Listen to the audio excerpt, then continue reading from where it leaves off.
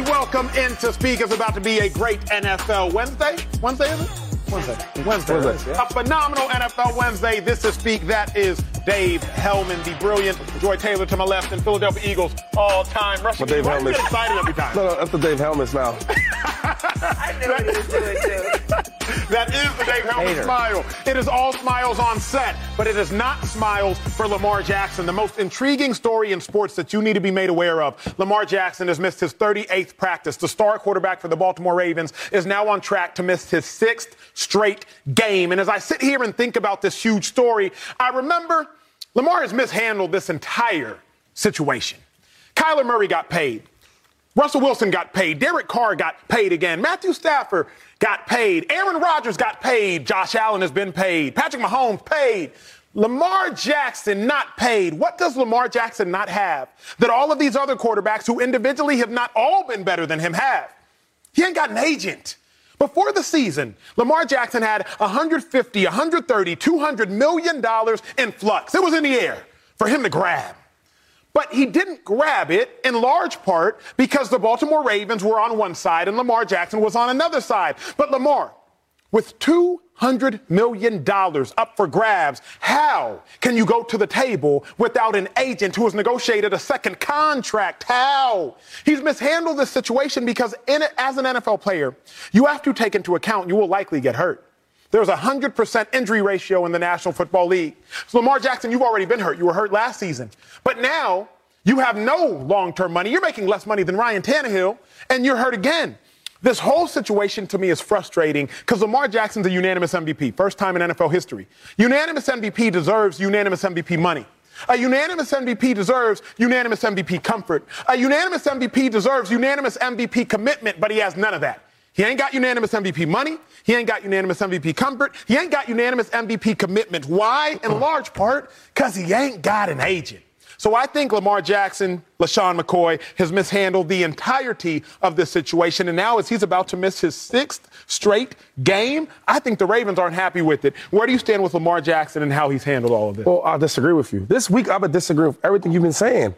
That's rare. We always usually. We go back. But not today. Not today, I'm not. First of all, with Lamar Jackson, he has an agent. Mama Jackson's his agent. That's his agent. In football, especially with the contracts, everything is slotted. So the problem was with the Ravens is when we come to the table to give me a contract, we can't start with Kyler Murray. No. I don't care if the agent is Drew Rosenhaus. By the way, he signed a lot of contracts for me. Or it's your mom, or it's Mrs. McCoy. When you come for a contract negotiation, you need to start with Deshaun Watson. Oh, he had 230? I need 230. Or something close to that. You can't start a conversation with Kyler Murray. I'm not that type of player. And the reason why I picked Deshaun Watson, who I think he's also better than, he's at the top of the market. Let's start with the top of the market quarterback, and then let's work our way up. That's how it always happens. That's how it always works. Josh Allen's, Patrick Mahomes. You talked about Russell Aaron Rodgers. It jumps over everybody. That's how it works. So, yeah, I think that he handled it the right way. First of all, injuries is part of the game. Mm-hmm. Every quarterback that you sat there and named, they've been hurt before, and they're going to get hurt in the future. That's just how the game works. But paying your best player on your team, your most valuable player on your team, the only MVP you've ever had, you got to pay him. However it works. The only thing I think that Lamar Jackson regrets is being a nice guy. Mm-hmm. No other player in history would do that. You know what? I made a promise to my teammates, so I'm going to go to the training camps. I don't got a contract yet, nope, but I'm still going to practice. I didn't get a contract yet, I'm still going to play. He played the whole year out. For his teammates, for the ownership, for the franchise, for the city, for Baltimore. And this is the type of love I get? No. If you're hurt, Action Jackson, don't play. Make sure that money's right before you play again. And next year, don't be no nice guy. Don't come to no OTAs. Don't come to mini camps. Aaron Rodgers got paid $50 million a year, and he still didn't come. So look, don't come to nothing until they get that money right. But don't you think that is in part then shady Lamar mishandling it? Because I know of players that were way lesser than Lamar Jackson. Michael Kendricks, my former teammate, your former teammate. Okay. He started at linebacker over me. He was in a contract negotiation, and even Kendricks didn't practice as a starting linebacker. Lamar Jackson is a unanimous MVP. Don't you think that in and of itself is mishandling the situation? Two different players because one, Kendricks is Mike Kendricks like, he's a good player, right? But he ain't Lamar Jackson, right? He was a good player for the Eagles, but he wasn't the best player on the team. This is the team. If you look at the stats from, whatever it is, from scoring, they go from being averaging almost 30 points a game to their last 12 points a game. Yep. You go from winning games, Lamar's with 46 and 16 as a winner, to now, you're struggling. So there's a difference of player. Like, even with Patrick Mahomes, Brett Veach is the general manager of the Chiefs, who I'm super tight with, right? Him and Andy Reid obviously runs the show, but they work together.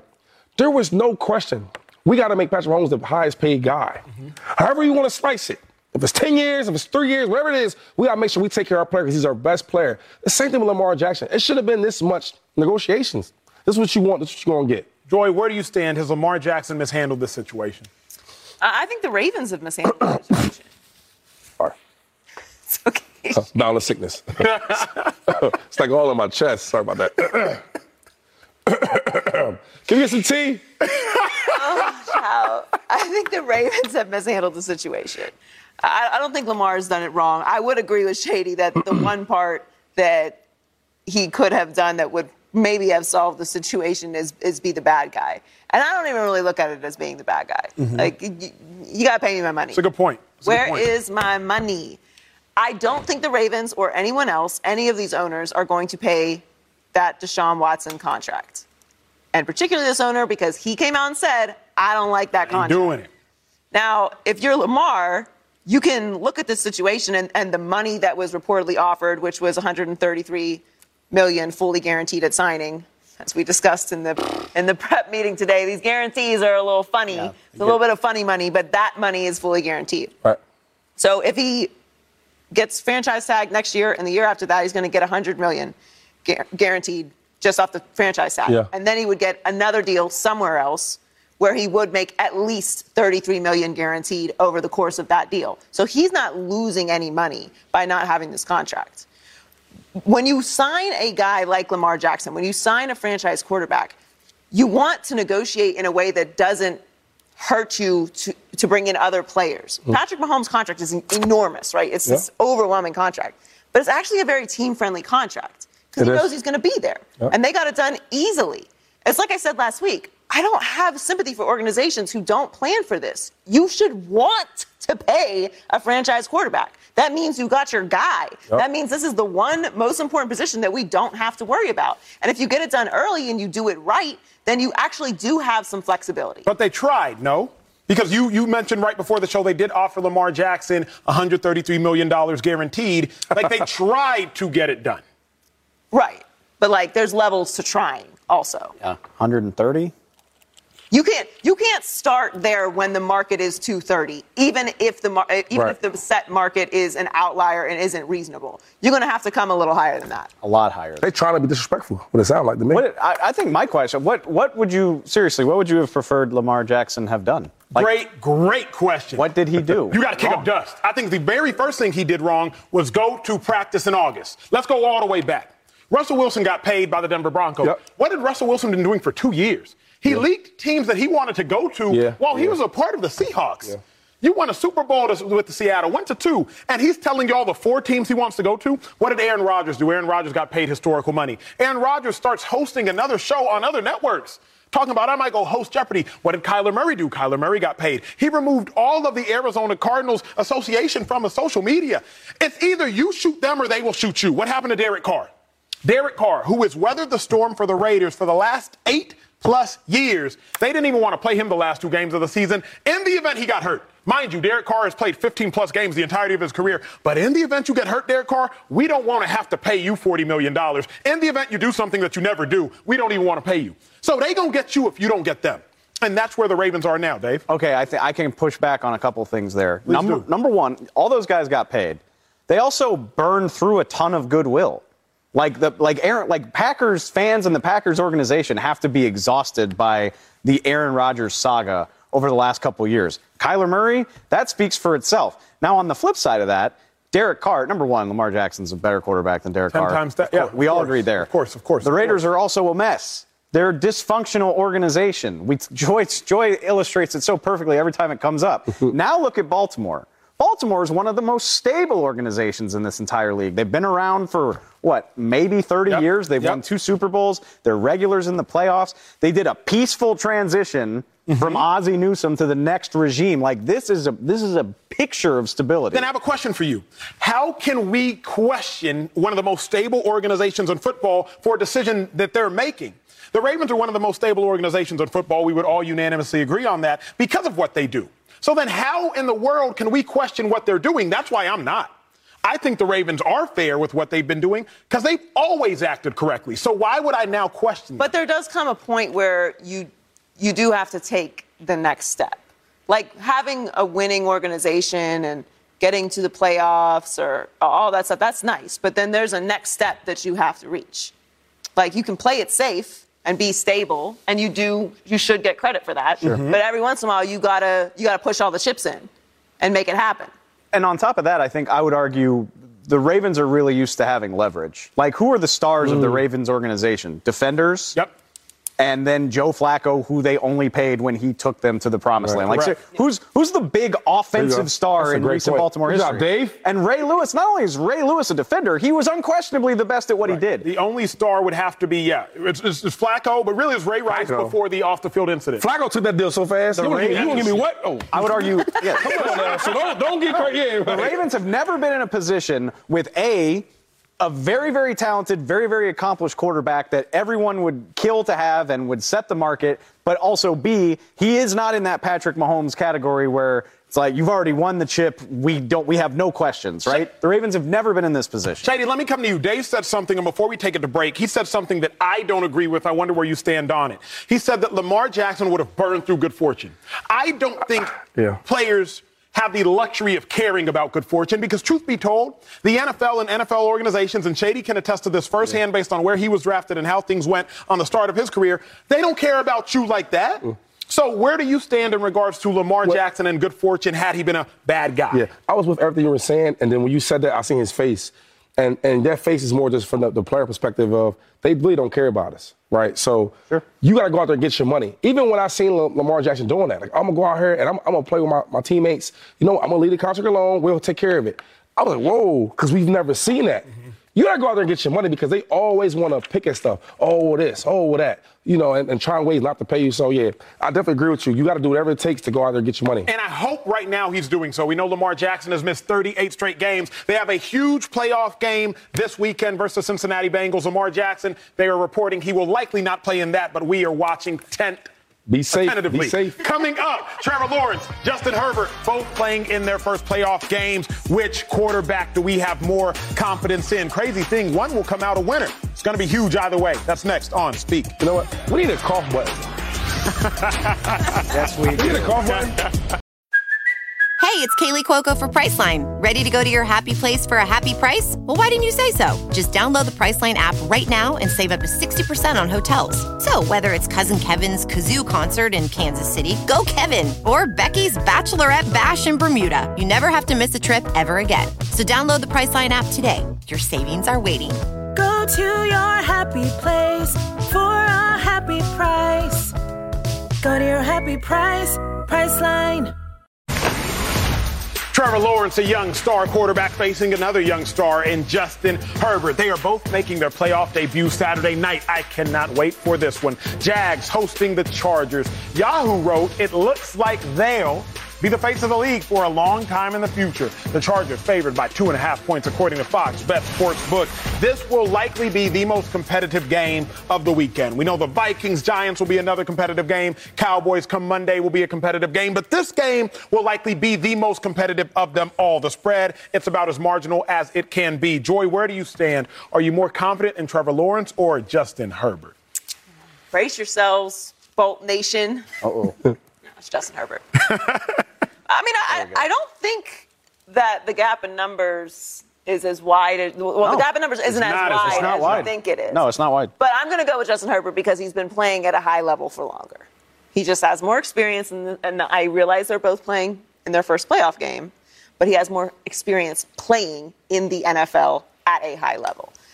And this is really, especially as of late, the first time that we've seen Trevor Lawrence have any kind of emergence in the NFL. So I'm going to put my confidence in Justin Herbert in this game. I do think this is going to be the most competitive game of the weekend, though. Cannot argue that there's no wrong answer to this question. Justin Herbert has been playing at a high level for longer, and it is finally translating to wins. I'm more confident in Trevor Lawrence because I think we're currently witnessing the emergence of greatness. Trevor Lawrence last year, we know his performances were abysmal. He led the league in interceptions with 17. But this year, since week 9, Trevor Lawrence, 15 touchdowns, 2 interceptions. And really the secret sauce for Trevor Lawrence is that man at head coach, Doug Peterson, one of the best offensive minds in football, a coach who empowers his players. Remember that Super Bowl against the Patriots, Tom Brady on the other sideline, Nick Foles, the quarterback for the Eagles, who had been shipped off and come back to the Eagles, tells Doug Peterson what play he wants to run. That's right. That ends up being the most famous play of that game. Yeah. Hey, coach, you want to run Philly? Yeah, let's run Philly.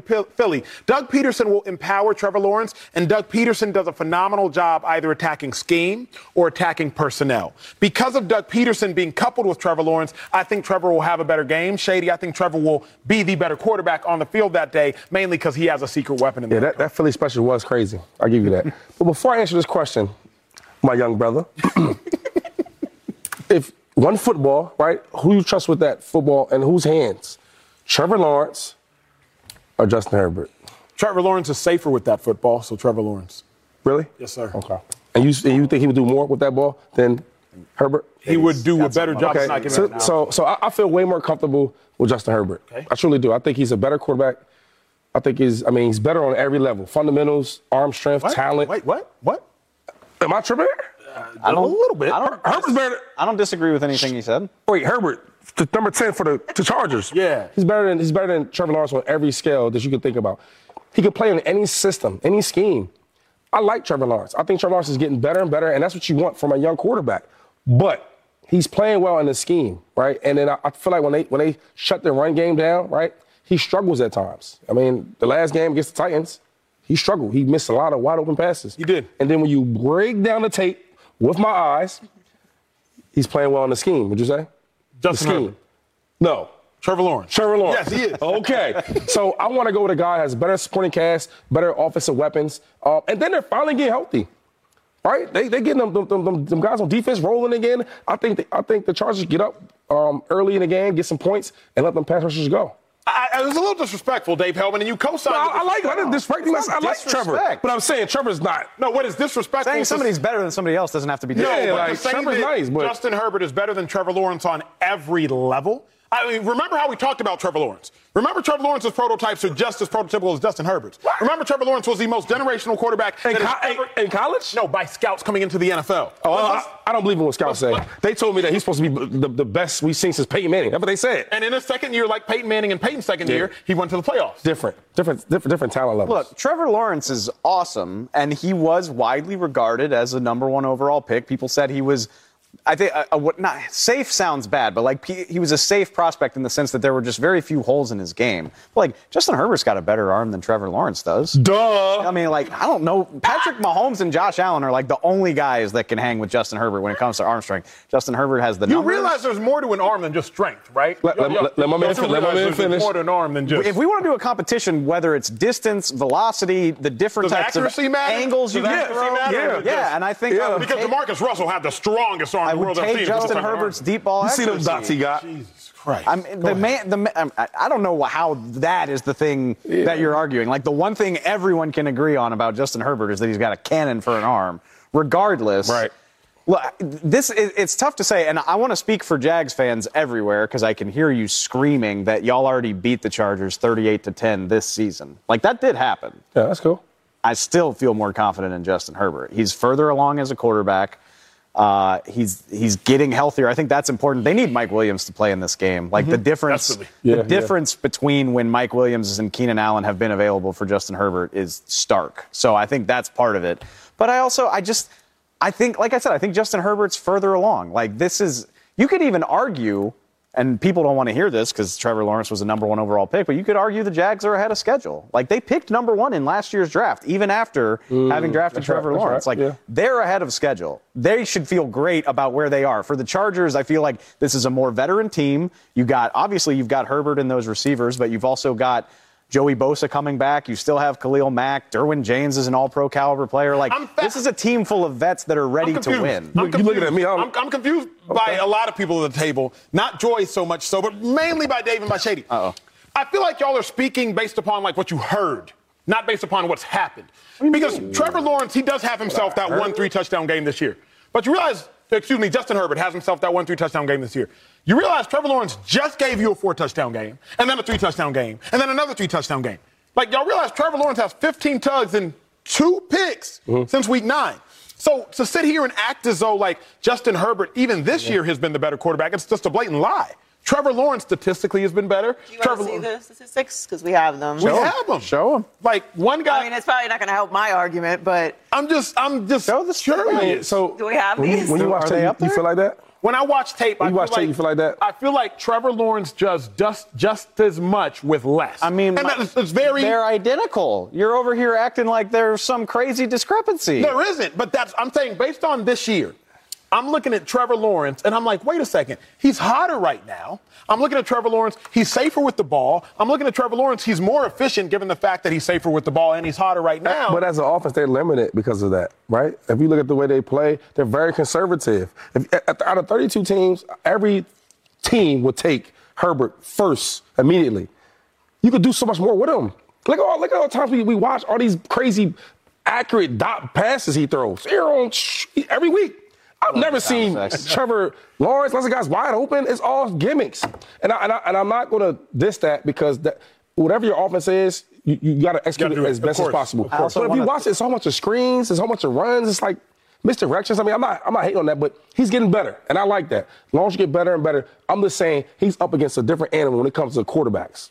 Interceptions and fumbles combined, I believe Herbert has fewer turnovers than Lawrence. Just throwing that out Lawrence does have 5 fumbles on the season. Throwing that out I'm not going to sit there and lie. Joy, when it comes down to this game, obviously this is huge for both quarterbacks. Justin Herbert could win his first playoff game. Trevor Lawrence could win his first playoff game. When you think about the pressure that is on both of these young quarterbacks, because they do both desperately, it would help them to win. They don't both need to win, but it would help them to win. Who do you think is facing or feeling more of the pressure right now? Is it Herbert or Lawrence? Yeah, the pressure should be on Herbert. He's been in the league longer. Yeah. He's been around longer. He's been more decorated. He has a ton of weapons. He has a better team overall around him. They're in the more pressure situation. I agree with Dave. I think Jacksonville's ahead of schedule, and they should feel great about that. They should feel great about Trevor Lawrence's development. I think the Chargers should win this game. I think it'll be very competitive, but I expect the Chargers to win. I think everyone expects the Chargers to win, and most people feel that Herbert is the better quarterback. Now, obviously, they don't play each other. They're playing each other's defenses, so that's how it's going to end up. But I think it will come down to who's going to make a play. It's going to be one of those games. And if I have to put confidence in one quarterback or the other, it's got to be Justin Herbert because he has more experience. Like, this is what the playoffs come down to. And I can't ignore that the Chargers are overall, top to bottom, have more talent and more veteran talent than Jacksonville does. I don't think I think because it's Jacksonville and we're still trying to erase what happened last year with Trevor Lawrence, that we haven't quite caught up to what Trevor Lawrence has been the past few weeks. Sometimes we do that. We can't move on. It happened to Jalen Hurts this year. Everyone still had the memory of what Jalen Hurts was last year, and they hadn't updated the tape to what he's been this year. So that does happen. But there's no question there's more pressure on Justin Herbert and the Chargers. For the record, I'm picking the Jags, so I hope you pick the Chargers. I need to go up on you in this. I'm going the better quarterback. I am too. Coming up, the Cowboys' playoff hopes start against the Bucs. So, speaking of pressure, Dak Prescott, $160 million. Mike McCarthy, he's won a Super Bowl. Who in the world has more pressure on them in this game, the quarterback or the coach? Either way, it's a lot on. That's next. Speak. Let Dave go first. You got it. Cowboys on the road Monday night against the Bucs. The playoffs are finally here, America. Dak Prescott, he had a rocky start last week and is tied for the league lead in interceptions. His head coach, Mike McCarthy, has Dallas in the playoffs for the second straight season. But Dak, Mike, together, still looking for their first playoff win as a unit. Remember, Dak Prescott 1-3 in the playoffs. Mike McCarthy hasn't won a playoff game. Shady, why you laugh? It's my favorite segment of the day. I'm sorry. I can't wait. No, I'm interested. Why can't you wait? He knows why.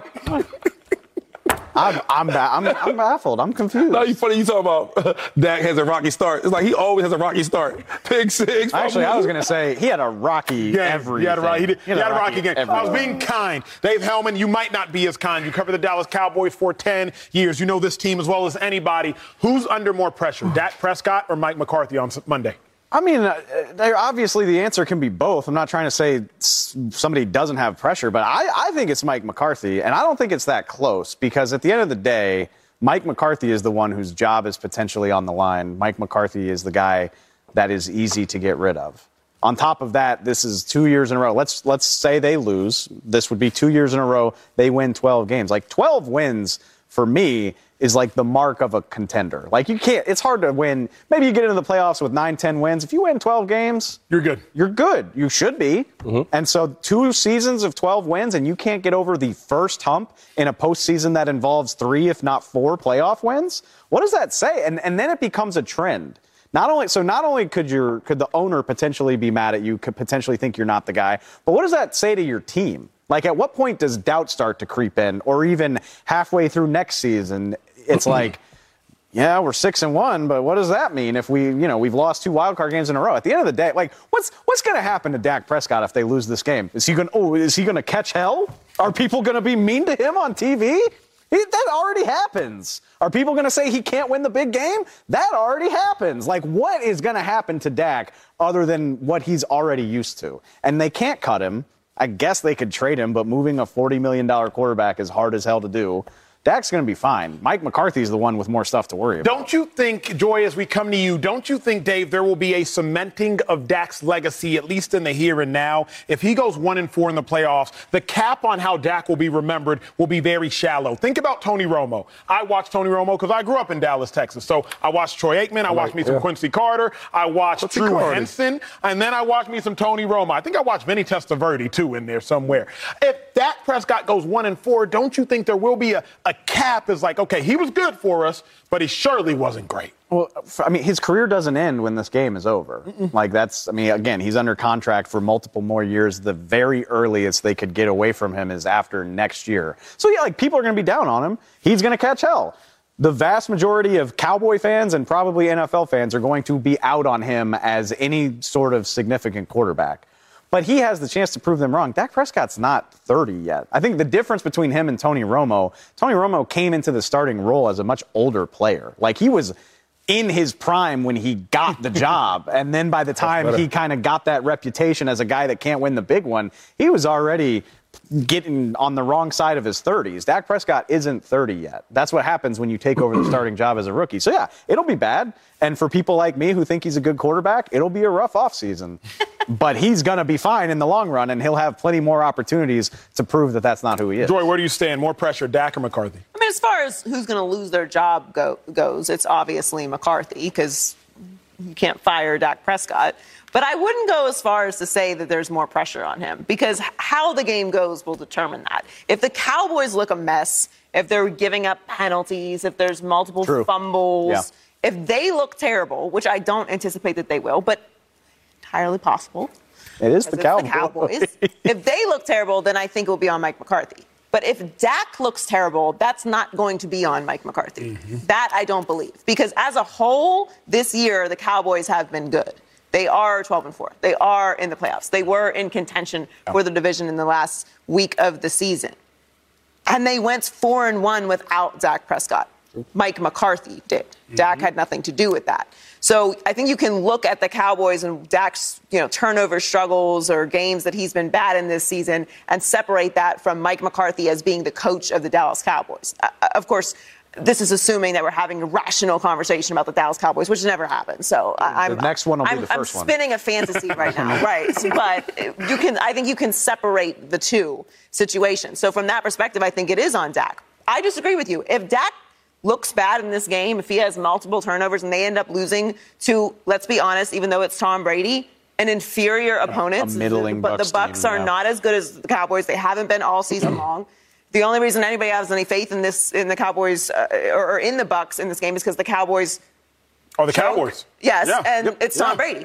So from that perspective, I think things could go badly for Dak if he ends up looking terrible. Like this next season for him, There will be questions about the Cowboys possibly moving on if he looks bad in this game. LaShawn McCoy, I hear you highlighting something profusely. I'm curious as to what it is. It's Dak Prescott. Jason Garrett, right? He was there for 10 seasons? 9 or 10. Three playoff wins? No, not that many, no. He had 1, 2. Oh, 3 playoff appearances, right? He's been there 3 times. Yeah. I know something like that. Yeah.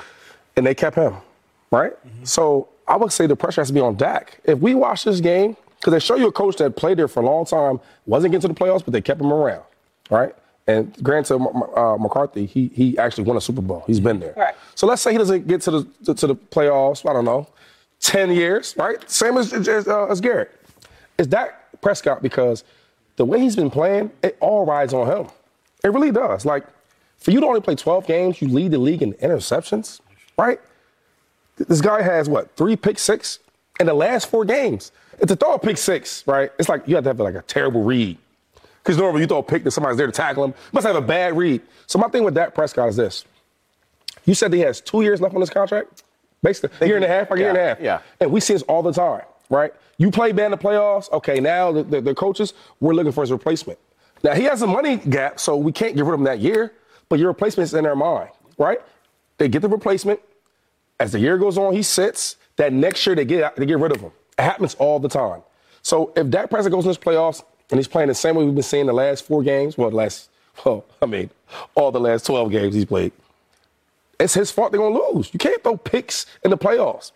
The Tampa Bay Buccaneers are a struggling team. They're up and down. You get the Tom Brady for 400 yards, or you get the Tom Brady getting sacked 4 times for 200 yards, right?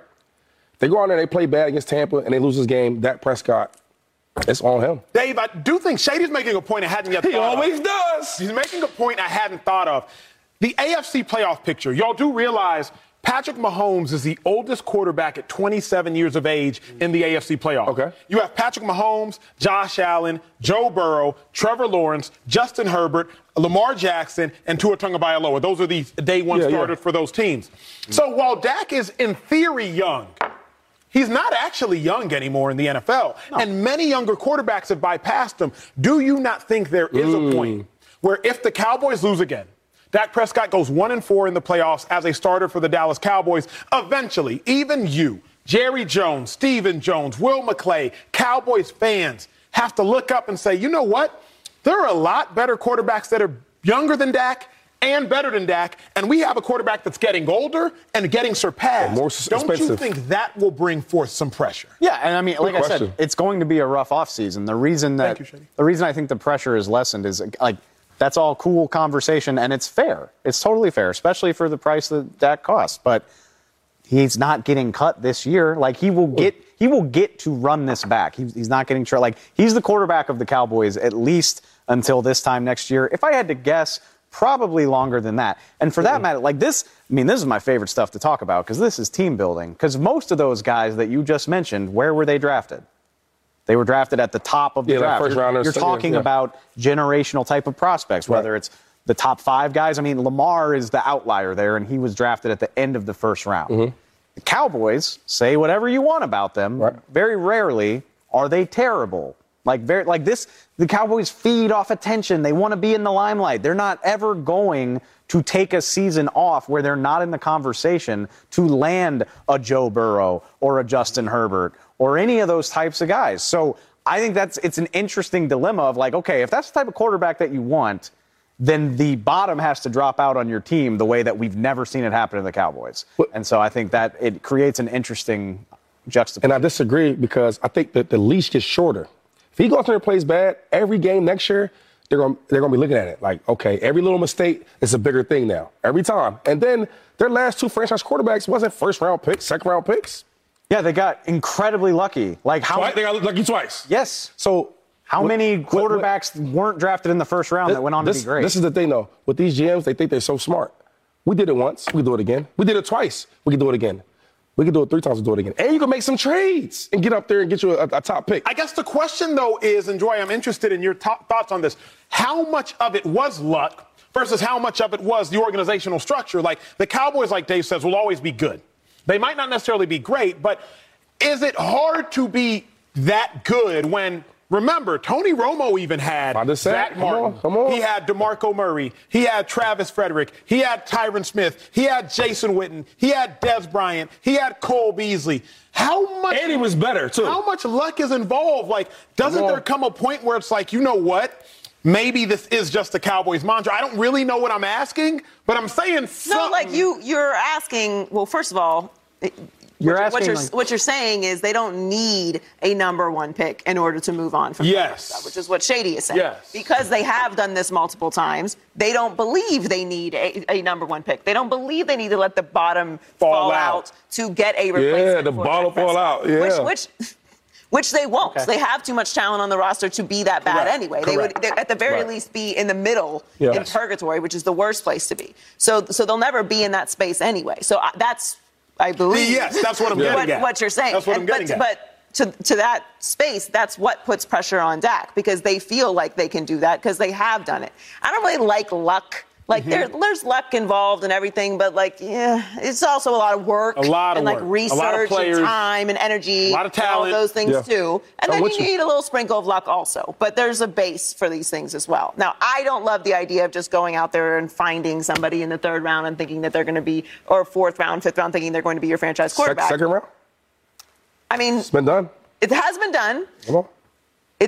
He's from New Orleans. They talk about this with the Packers all the time too, because the Packers have the same philosophy. I mean, we've had a first ballot Hall of Famer for the last 30 years. How we can do no wrong in these situations until you do. And we talk about this with the Ravens and the Eagles. And sometimes it works, and sometimes you're. The year the Cowboys draft Dak Prescott, Jerry Jones spent 48 hours up until the day of the pick complaining.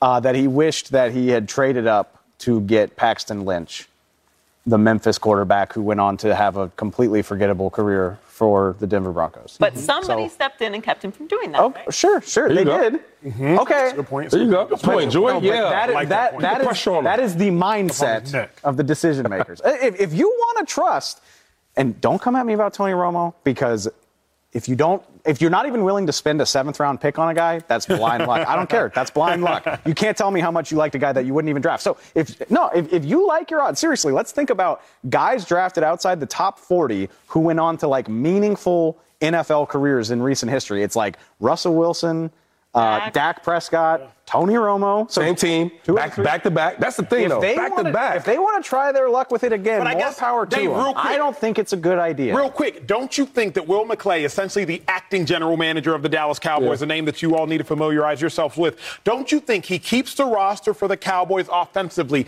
talented enough, and the core of the roster, he builds it inside out. He starts with offensive linemen. Don't you think it is talented enough that a 4th round pick at quarterback could come in and do noise? Cooper Rush was 4-1. Statistically, the Cowboys were not the same. I am not saying that. Dak was definitely better statistically. But don't you think Will McClay is good enough at his job to keep the roster steady enough to a 4th, 5th, 6th, 3rd round pick could come in and win? They always have. Not consistently, no. I mean, we like Cooper Rush played great. You're right. I mean, they were mid-20s, late 20s on offense in everything. And then they got Dak back and immediately jumped back into the top 5. What happened when they played a playoff contender when Cooper Rush was there? The Bengals? They won. Oh, that's a good one. That you got me there. My boy, it's pressure on you. And on top of that, I'll come back on the other side of that as well and just point out that this roster, I mean, this is the NFL. This applies for everybody. Like this roster, you love to recite the names on the 2016 roster. Like Zach Martin is getting up there in age. Tyron Smith is on the last legs of his career. DeMarcus Lawrence has been playing on this team for 9 years. Like they're going to be talented. I mean, they have Micah, they have CD, all these people. Yep. I get it, but like all of that stuff cycles out. Like we've talked about this off the air a million times. Like look at the Cowboys' offensive talent right now. And really tell me how it stacks up compared to some of the other contenders. I like it. It's a phenomenal point. Well, look, Pete Carroll is talking about how he stacks up versus the 49ers. And you will not believe what he called the 49ers team. This level of praise from an opposing coach is unheralded, and I got issues with it. That's next on Speed. Come on, Pete Carroll. You better than that. You all right, Dave? You was in a My favorite game of this weekend, Seahawks versus the 49ers. It will be a matchup. But Pete Carroll, head coach, says it's a freaking juggernaut we're going into. So it's as hard as it could possibly get. Unfortunately, we're playing the Niners, and they're loaded, close quote, referencing the Niners as a juggernaut and saying that, unfortunately, they have to play them. Yo, that don't make no sense to me, man. Like, I'm so appalled by Pete Carroll. Like, I'm disappointed. You are one of the best head coaches in football history. The reason I say football, not NFL or college, is because you were great as a college coach, Pete Carroll, and you're great as an NFL coach. So in the history of the game of football, you're one of the best coaches we've seen. And you gonna fix your lips to say, unfortunately, we're playing the Niners? Unfortunately, the Niners are playing you. That has to be the mentality. Now, y'all know where I'm riding with, but sometimes you got to tell a lie until you can believe it is true. Y'all got a DK Metcalf. The Seahawks got a Tyler Lockett. The Seahawks got a Kenneth Walker. The Seahawks got a Quandre Diggs. The Seahawks got a Woolen at cornerback. Unfortunately, you're playing the Niners. The Niners got to see you too. Like, Pete Carroll, how can you stand in that room of those 62-plus men, including coaches, and say, well, you know, unfortunately, we got to play the Niners? Shady, I cannot fathom how my head coach dare say that it is unfortunate to play somebody. They got to see me. They got to see us. They got to see this squad. We don't unfortunately have to see them. We get to play them. Not we have to play them. Pete Carroll, you got to make that one make sense. You know what? Shady, please do. No, we should have sent him the Georgia head coach. Yes, Kirby Smart. Right. Now, Joy, the thing is, Pete Carroll let me know this, that his eyes work. He know he about to play. He about to take every day. No, but I'll say this, though. The older coaches, right, the OGs like him, Andy Reid, he would do this. He would play this little game. What game is this? They always want their competitive edge on everything. So we'll have a team meeting early in the morning, come in there, get the food, breakfast, and he would say, okay, guys, we got this such and such. It's probably a good team. He would always say, hey, on the media, love them up. Say how good they are, how great they are, right? No bulletin board material. Say how good they are, how great they are. Because when we beat them, guys, we're going to beat them good. That was Andy Reid's thing. So the media, even the team was bad. Oh, they're great. They're this, that. They're such a great team. They're coached so well. So many athletes.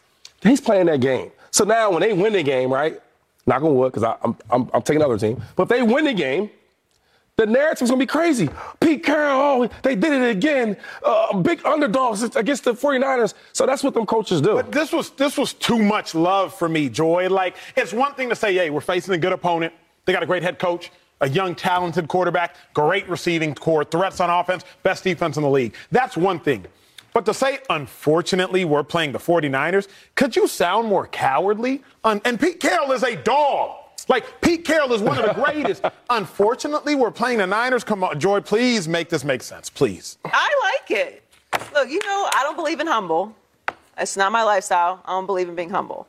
But I do think self-awareness is important. And like Shay said, Pete's eyes work. They work. Let's be honest. When we saw that this was going to be the matchup, everyone said the same thing. That's unfortunate for the Seahawks. Now, listen, I'm sure Seahawks fans are excited about this game. I'm sure they feel like they have a chance in this game, and they kind of do. Vegas disagrees immensely. Yeah, Vegas is like... Niners favored by 9.5. That's a pretty big spread. That's a big spread for the playoffs. For a playoff game. Yeah. And I don't think, however this game goes with the Seahawks, and Seahawks fans should feel bad about it. They had a nice season. I thought they were unexpected. Right.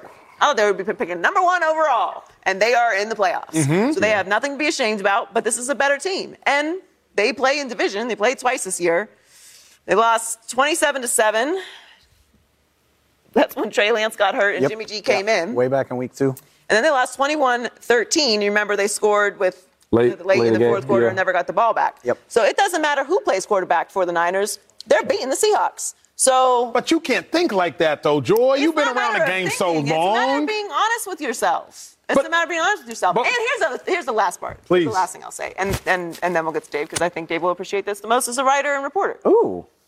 We always ask for authenticity. Be authentic. That's fair. Be real. Be who you are. Don't do coach speak. And then when they do say, yeah, it's unfortunate we got to play them, we're mad at it. We can't have it both ways. It's true. We just keep saying the boring stuff. This is why they say boring stuff, because when they say stuff like this, then we get mad. Well, I'm not mad. I don't think you're really mad. You just don't like it. Here's the thing. I've never met Pete Carroll. Never had a conversation with him. I know a rope-a-dope when I see one. He doesn't believe a word he just said. Or maybe I mean, he believes they're a good team. He believes they're a very, very good team. But I watched the video, too, to make sure I could pick up on the context clues and everything. Like, that was just like, oh, shucks, we're just kind of happy to be here. Like, that is BS. Like, he is in that meeting room probably right now. Well, it's kind of late in the day for the meeting room. But, like, he is talking to his team like nobody's giving y'all a chance. I even had to go up there and say this is BS. We just played these guys within 8 like a month ago. They lost by 8. Yeah. It was a home game, but they lost by 8. Like, the Niners did not blow them out by any stretch. It was a division game. This is the 3rd time. Wacky stuff happens when division teams play 3 times. Yeah. There's no way he believes this. He is killing the Niners with kindness. The Seahawks' whole thing, going all the way back to Sherman and Earl and all those guys, always compete.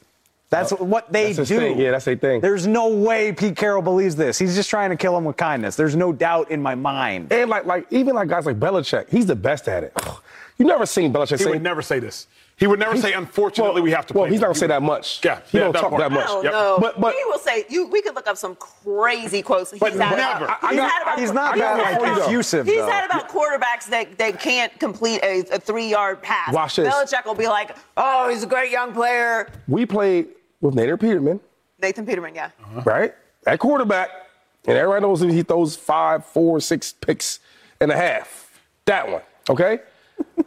We playing the Patriots. Guess what he said, Belichick? I mean, we scouted this kid at Pitt. He was pretty good. He showed some stuff on tape that looks pretty good. Peterman's a Pitt dude? Yeah, that's why I like him. Yeah, that's why I like him. That's not good for you. Anyway. But my point is, I heard Belichick, and I read it like, yeah, I mean, Peterman, they got a shot. He's smart. He's very smart, intelligent. He made some good throws last week. We're sitting there like, wait, what? Students gave us 5 picks. So coaches do that. To try to give you the edge and make you feel confident. Okay, I like this. Hear me out here. Hear me out here at the desk. What Bill Belichick said we knew about Nathan Peterman was a blatant lie. We really looked this up last week. Nathan Peterman, for the Buffalo Bills, when he was Shady's teammate, literally threw, I believe, 5 picks in 1 half. So to go out there and say, like, 4 picks and a half, to say that Nathan Peterman is a great quarterback, that's a blatant lie. So we can disregard it as such. I don't think Belichick's a liar. But we can we can at least disregard it as such. But the Niners actually are a juggernaut. It is actually unfortunate to have to play the Niners. So when you are telling a lie, Joy, that is too truthful, that's where I'm a little messed up. If he would have said this about the Giants, I'd be like, oh, okay, bet. I know he's lying. But there's a lot of truth there that makes me say, oh, maybe he is keeping it a buck and being honest. He is being honest. That's what I'm saying. That's what we're all saying. So y'all differ. We all know that the Niners are a better overall team. Come on, he know that. He can not be looking forward to playing them while also thinking, like, I got something for y'all. Like, both of those things can be true. Dave, your favorite college coach of the last 5 years is who? Oh, gosh. Going out on the Les Miles. That was a while. Favorite of the last 5 years? You're putting me on the spot. Not Coach O? Coaches, they're watching now, Dave. He's a fun character. Great. Yeah. What was his mantra? What would he always say? We coming. Yeah. And we ain't backing down. That's what I need. You got to do the gravelly. I like that. Like, that's what I need. I'll get goosebumps. Like, Joy, that's what I need. Like, we coming and we ain't backing down. Not, unfortunately, we got to play the Niners. But we know Pete Carroll, though. Pete Carroll's not doing that. If Pete Carroll got up there and was like, we're coming. You're like, is he all right? Is everything okay up there in Seattle? He's being himself and he's not lying. I agree with them. This is a tactic. He's not lying. And nobody in that building believes they don't have a chance. They got a shot. It's not a situation where they... And then, honestly, as much as I think San Francisco is going to win this game convincingly, Seattle does have a chance. Yes, heck yeah. Not a big one, though. They got a shot. This is not Buffalo Skylar versus, Thompson. yes, correct. This is a real team. You got a pro quarterback. Yeah. I bet Pete's PR every coach has a PR handler, a guy, they go to the press conference, they make sure everything's cool. I bet his PR person gave him a look when he got off, and he was like, yeah, that was good, wasn't it? Like, that's the type of stuff we're talking about. 3 times in a row is hard to beat somebody. It is. If me and you fought 3 times, would I win 3 times? You'll give me 1 time? You'll at least give me 1. But you're not in playing shape anymore, 2-5. That is true. Staying with head coaches, Sean McVay. He's heading off the sidelines, apparently. Sounds like his future with the Rams is up in limbo, but what he is doing on his alleged way out, it's crazy. Or is it brilliant? That's next on Speed. Pete Carroll.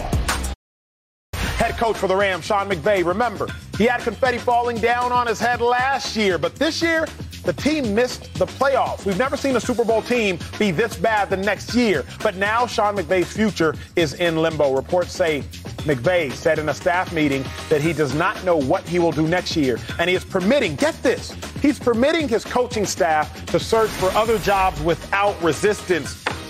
Y'all, this is baffling to me, and I cannot wait to hear each one of you all's opinions. This story is incredibly unique. I think that it is a bad look what Sean McVay is currently doing in Los Angeles. I get it. He won him a Super Bowl. Thank you for that. But he also threatened to leave last year, and as a result, they gave him a contract extension. Sean McVay, you're one of the greatest coaches of all time. You are paid to do a job. They are paying you to coach. But more than anything, relationships are remembered not by how you arrive, not by what you do, but more importantly, by how you leave. That's how relationships are remembered. Not by how you arrive, not even by what you do, but how did you exit? If you exit terribly, that's what we're going to talk about. Think about relationships that you all have had in your personal life. It's not about what endured. It's not even about how they showed up on the first date. How in the world did they leave your life if they left your life? Sean McVay, if you're going to leave the Rams, is this how you want to do it? Because what you are doing is hemorrhaging the franchise. Shady, what Sean McVay is saying is, all right, coaches, y'all go ahead and look for other opportunities. Right. His current OC went back to college. The Rams' current OC is the current offensive coordinator at the University of Kentucky, for context. Okay. So if Sean McVay leaves, whoever they hire as a new coach, whenever they get to hire him, because mind you, they'll be last in the hiring process since Sean McVay is currently there. Whenever the Rams get to hiring a new coach, the cupboard is completely empty. Like, he's not starting with the foundational piece of, okay, I might retain this OC, I might retain the DC, might retain the player personnel director. He's coming and having to hire brand new everything. I get what Sean McVay Joy has done was phenomenal. He brought him a Super Bowl from being irrelevant. But it's not about how he showed up, and it's not even about so much of what he did. Are you really going to exit like this? That, to me, is why I don't think it's a great look. But change my mind. Break it down for me. I don't think it's a bad look at all. Who are we to tell Sean McVay what to do with his young life? Very young. Coaching is stressful. The most. It's a lot of hours, a lot of time away from your family. And when you're losing, it is not very rewarding, even if you are being paid at a high level to do it. And hell yeah, they were going to give him a contract extension. I just won a Super Bowl. I ain't doing nothing until I get a contract extension. I don't know what you think this is. Right. Of course he's going to get a contract extension. And what would the Rams have to be mad about? They've been to 2 Super Bowls and won one in the time that he's been there. Talk to him. He's still a very young person. It feels weird to us because this is a career. And so to step away from something that is so hard to attain, being a head coach in the NFL and being a head coach at a high level, it feels weird. But Sean McVay can do whatever the hell he wants. You won a Super Bowl in L.A., in your brand new stadium. Right. With Matthew Stafford, who we didn't know if was even good in his first year with another team. I don't have to explain myself to anyone. People's life circumstances change. He's married. Maybe he wants to start having a family and he wants to be around with them. Maybe he wants to get into TV. I don't know what he wants to do, but he doesn't owe the Rams anything. And uniquely, I think what he's doing with the coaching staff is actually smart. Who's to say the entire coaching staff is going to leave? They might not leave. Yeah.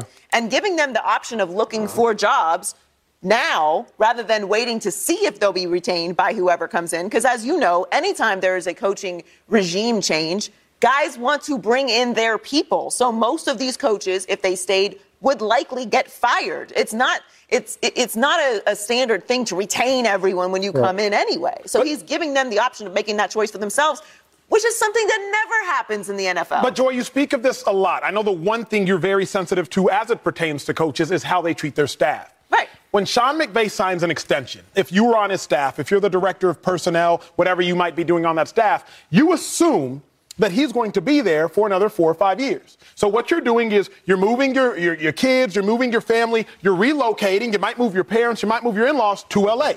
because Sean McVay signed a deal saying he's going to be there. Right. So I don't know that I fully agree that Sean McVay doesn't owe anything to anyone. I do believe there are 20-plus coaches. I do believe there are players like Matthew Stafford who also signed an extension, Aaron Donald who also signed an extension. I do believe that within the confinements of those walls in that locker room that he actually does owe people something there. No, let me be very clear to all of you. Y'all don't owe me nothing.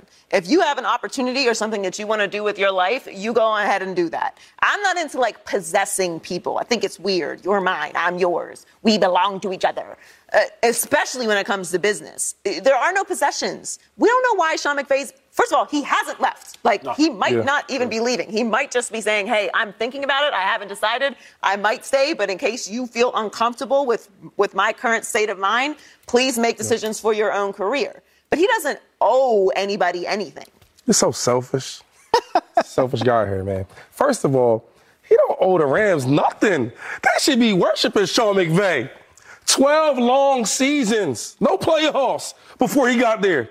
He show up, right? Young guys show up. He all small. Made it look right? easy. Short dude. Show up there with big bags. What do you do? two Super Bowl appearances and one championship. So, yes, come on. Since 2017, he's the second most winning coach behind who? Andy Reid. Get this man his respect. Listen, to be a player is so stressful, right? You talk about moving your family. You're trying to make the team. You get a contract. To play, like, it's such a mental game, right? You got to lock in every day, hours of preparation, practicing. It's hard on your body. A coach is worse. I used to watch Andy Reid sleep at the facility. So that's a lot. So after he won that championship, he worked so hard, stress on his body, his family, all this type of things. He might need a break.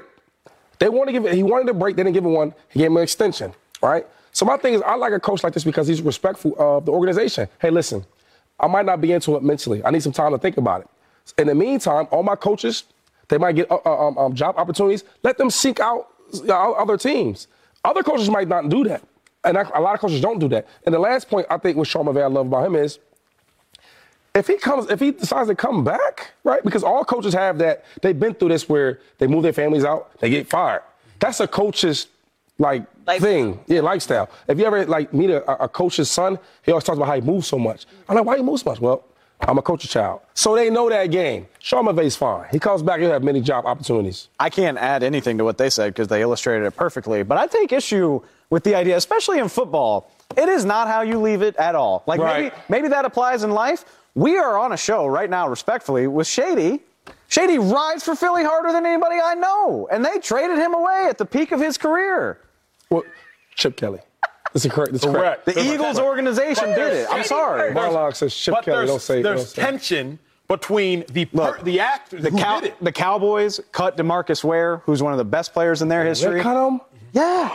He rides for them. Eli Manning, the end of his career, he gets benched unceremoniously. He retires. The Giants aren't really relevant. Yeah. Do Giants fans think about that? Or do they think about the two chips? Yeah. For everything that happened, you're going to take some time, and maybe Rams fans or maybe the Rams will be annoyed that Sean McVay is doing this, but the banner will be there 20 years from now. Okay, Mike McCarthy's got a damn street named after him. A street? He got a street. It better be a big one.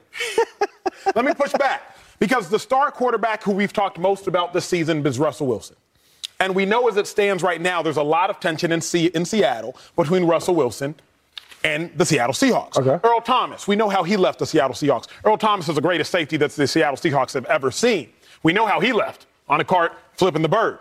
So I do think, Dave, you did give me some great examples, which I will check off and I will co-sign. But conversely, I do think if you leave bad, then there is a bitter taste in the mouth of the fans. Or there's a bitter taste in the appetite. What's bad about this? Breakups happen. They don't always have to be hostile, and you're hurt for a little while, but you could have real conversations. This is not working for me right now. Let me ask you, okay, Joy, you know this. Good moments together. You know this better than most. LeBron James, because you were there when he went to the Miami Heat. What so many people say about LeBron James is when he leaves, and I even think you brought this up and illuminated my mind about it, when he leaves, he hemorrhages the place he leaves.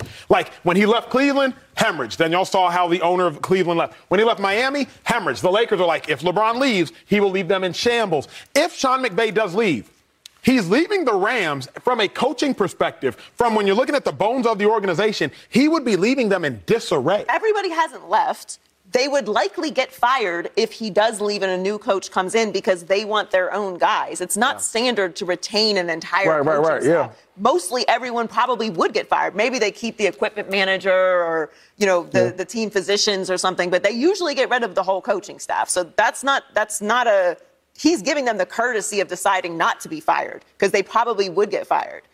But that's just not standard. And also to the LeBron point, Miami Heat fans love you, LeBron. Thank you for the championships, the 4 straight finals. We was all a little upset when he left, and now no one cares. You think anyone in Cleveland, Mohan, do you care that LeBron left? Nope. He doesn't care. Got a championship. He doesn't care. They cared the first time, but time heals all wounds, and you forget. You reminisce. People do this with exes all the time. But you start to think about all the good. Remember that good time, man?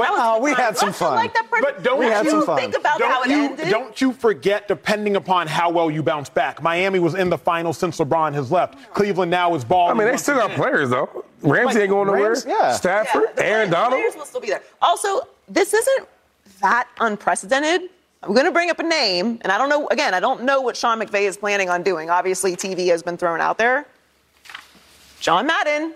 Ooh. John Madden won a championship, left coaching, and then gave us 30-plus years of incredible broadcasting and transformed the business. We don't bang. have to go that far back. Sean Payton as well.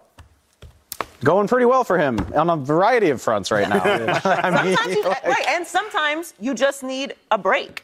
And if you're as good as a Sean Payton or a Sean McVay, John Gruden did this. Yep. You're going to get another opportunity. Hopefully it doesn't turn out like John. John Madden is the greatest. We'll go with that, John. Yes. We'll go with that, John. Coming up, Tom Brady has dominated the Cowboys 7-0 in his career. But will it be different Monday night? Cowboys, Bucks. This is a matchup we've all been waiting for. That's next on Speed. 7-0. When you get interesting tweets, we have to bring them to you because this one is fascinating. Checking in on our social life, when asked what he would say to fans who believe that Lamar Jackson's absence is contract-related, head coach John Harbaugh said he has nothing to say because he's focused on playing the Bengals. Sometimes saying nothing says more than you could ever say with words. Dave Hellman, you have been the reporter. What does this say to you? Reporter. If you have a chance to shut something down and you don't do it, what am I supposed to do with that? It kind of reminds me, we did a segment yesterday about Ryan Poles and Justin Fields and the Bears. The Bears had a chance to say, shut up. Justin Fields is our guy. We don't care about any other quarterbacks. And they didn't do that. Now, there might be reasons for that they don't want to divulge publicly, but when you have a chance to kill a storyline, you can get up in front of a microphone and say, that's preposterous. Lamar is getting treatment right now. He's working his ass off to be on that field. This is a dumb storyline. If you have a chance to say that and you don't say it, even if we might be wrong to speculate, but if you have a chance to shut it down and you don't, what am I supposed to do? How am I supposed to feel? Dave, you're right. He's right. Finally. Clip this out, please. Put this on social. He's right, though. I look at all the best coaches, they would say that. Is Patrick Mahomes? No. Patrick Mahomes is getting treatment right now. He's working his tail off to get back for his teammates. He wants to play in his game, et cetera, et cetera. Not saying I'm not worried about that. I'm focused on the Bengals. Yeesh. And people's already been talking about this might be the reason why. And you know what? I'm not mad at Lamar Jackson. I'm going to go ahead and say it right now. Yeah. I love putting the team first, but when it's about my money and my cash and my family, I got to go first. Y'all didn't want to take care of me when I was being a nice guy. You want me to come to OTAs? I'll do that for the team, right? You want me at minicamp? I'll be there for the team. I work with my teammates. Now I can't get my contract. You don't want to start me off with negotiations with the Deshaun Watson type numbers or something close to that? You want to start me with Kyler Murray numbers? Nah, okay, bet. Oh, I got hurt. I'm actually hurt. It shows I'm hurt. The doctors said that. And you see it. I can't walk. I can't run. Yeah, bet. So now I'm not playing. And I won't practice. He didn't even step on the field yet. Yeah. Pay the man, or that's what you go through. You got to listen. For a contract, you got to fight and claw for it. I've been there. This is fascinating, Joy, for this reason. Lamar Jackson has a PCL injury. Dalton Schultz had a PCL injury, Cowboys tight end. He missed 2 games, if I am not mistaken. Ezekiel Elliott, Cowboys running back, had a PCL injury last year. He missed no games. New York Jets quarterback Zach Wilson had a PCL injury last year. He missed 4 games. Lamar Jackson is going on missing his 6th game. So either Lamar Jackson heals slower than all of those players, though he is more athletic than all of them, either Lamar Jackson and the doctors grossly misdiagnosed how bad this injury was going to be. Because remember, they said it was a 1 to 2 week type of thing, and now we are on week 6, or this is about the money. Those are truly the only 3 options. The diagnosis was grossly inaccurate, which doesn't happen that often by NFL medical professionals. But it can. Okay. Lamar Jackson heals slower than Zach Wilson, Dalton Schultz, and Ezekiel Elliott, or it's about the money. And if it ain't about the money. It's a good song, yeah. Joy, you saw the quote. What do you make of it quickly? John Harbaugh saying, look, I'm focused on the Bengals and not killing it. I mean, initially, I would say this is a little bit of coach speak. Like, all right, what's the value of getting into this conversation when we have a playoff game this weekend? I'm kind of with Dave. It's not. That's not what it is, it's very easy to say that's absolutely not the case. That's all you got to do. You don't even have to elaborate. You don't have to put all the whole extras and working his tail off and that's preposterous. Like, that's not the case. That's not the case. Don't ask about it again. We're focused on this weekend. Sure. That would fly. I think people would still feel some type of way about that, but it's better than what we got. But that's an answer. It's better than what we got. That is an answer. It's better that's than not what the we case. got, yeah. Doesn't need to be expounded upon. Sure. Like, we don't have to put a bunch of flowers and extras on an answer. Yeah. And I'm with you, 2-5, though. I don't think Lamar Jackson, whether he's healthy or hurt, Lamar Jackson shouldn't play. Like, I'm with you wholeheartedly. Even if Lamar Jackson is healthy right now, and I do believe just based upon PCL injuries and the diagnosis of the Ravens, and Lamar Jackson being an absolute freakazoid, 10 times more athletic than I could ever dream of being, even if he is healthy, he shouldn't play right now. Because what do you have to gain versus what do you have to lose? And my thing with Lamar is, like, he didn't try to do this. He didn't try to get hurt. He actually did the right thing. No player of the magnitude of Lamar Jackson will even go to camp without a new contract. But he decided to do that. You say, you know what? I'm going to be different. I'm going to be a true leader to not only to my teammates, the franchise, but to the community, to the city. And y'all still don't want to make it right. A guy like Patrick Mahomes, right? 2 MVPs. Now, one has a championship, right? But, the other one is really, really good. He didn't have to do that. Josh Allen didn't have to do that. We're going to make it right. This is the contract. We're going to put this money aside, and we're going to negotiate it because we know you deserve it. Why my boy have to go through all this? Now I'm hurt. I didn't try to get hurt. Now I'm hurt. I'm going to take my time and get healthy because y'all didn't want to pay me when I was healthy. So now I'm hurt. I need to get my money. I don't think he's healthy, though. Like, what is there to gain? What there's to gain is you could win playoff games and potentially get to a Super Bowl. He probably a little more healthier than not playing at all. Gain. You're in the playoffs. Like, if you're playing to get into the playoffs and they're asking why you're back and it's still a regular season and there's a chance you won't go and all that, that's different. You're in the playoffs. You're in the dance. Right. Like, you have if you played a winnable game, like you say it all the time. Don't take making it to the playoffs for granted. You don't get there every year. But you don't get also these opportunities every year of your life. But you can't take that knee for granted either, which is where I think Lamar is. I don't think he is 100% healthy. Oh, of course, I'm thinking 100. 100% healthy, I believe he would be playing despite the contract situation. Because there are things at stake even for Lamar and Lamar's future and Lamar's legacy. But if you're on the fence about it, yeah, of course. But I mean, like, healthy enough to even, like, to practice. 6 weeks? Yeah. Not on the field. Walk through? You can't do this? You can't do this. Look, my close sources told me that he's not even going on the field. So Harbaugh's like, all right, look, you hurt. You that hurt? You can't even go on the field? So I think that's more like, y'all didn't take care of me when I was healthy, trying to do the right thing. So now I'm hurt, and I didn't try to get hurt. I'm actually physically hurt. It's so fascinating. I cannot wait to watch this storyline unfold. But from John Harbaugh to Jim Harbaugh, would Harbaugh leave Michigan for the Denver Broncos? Russell Wilson had some very nice things to say about the head coach. Next on Speed. That's right. Rush on anybody. Former NFL head coach and current Michigan head coach Jim Harbaugh, he's potentially returning to the NFL. The Denver Broncos, they are in consideration to be the team he goes to. Russell Wilson was asked about Harbaugh recently. Russ, speak up, man. Jim Harbaugh, obviously, I played against early in my career when I was in Seattle, and he was with the 49ers, so I don't know him personally as much as well, but I know he's a great coach, has done a lot of winning. Shady, what you make of that, man? First of all, the Blazers mean. On fire. But yeah, I like the move, right? They need some help on defense. Harbaugh, he's known for his defense. Let's ride. For as good as the Seahawks were in that time period, the Niners were every bit as good. 3 straight NFC title games. Yeah, I mean, Russ knows better than most how good Harbaugh was. I think Harbaugh is leaving for the NFL. I think so, too. I think it's the right time. And this would be a great situation for him to go to. Can we see the blazer again? Blazer was mean. Like, is it possible? And he won with Kaepernick. Yeah, that is tough. That blazer is. It kind of looks like the dress I had on Monday. Yeah, a little bit. I don't remember. See it? I do. You think he sprayed the curly stuff in his hair? Yeah, for sure. Activation, something. Jerry curl, S curl, something. Anyway, that's it for us. S curl. We'll see y'all tomorrow.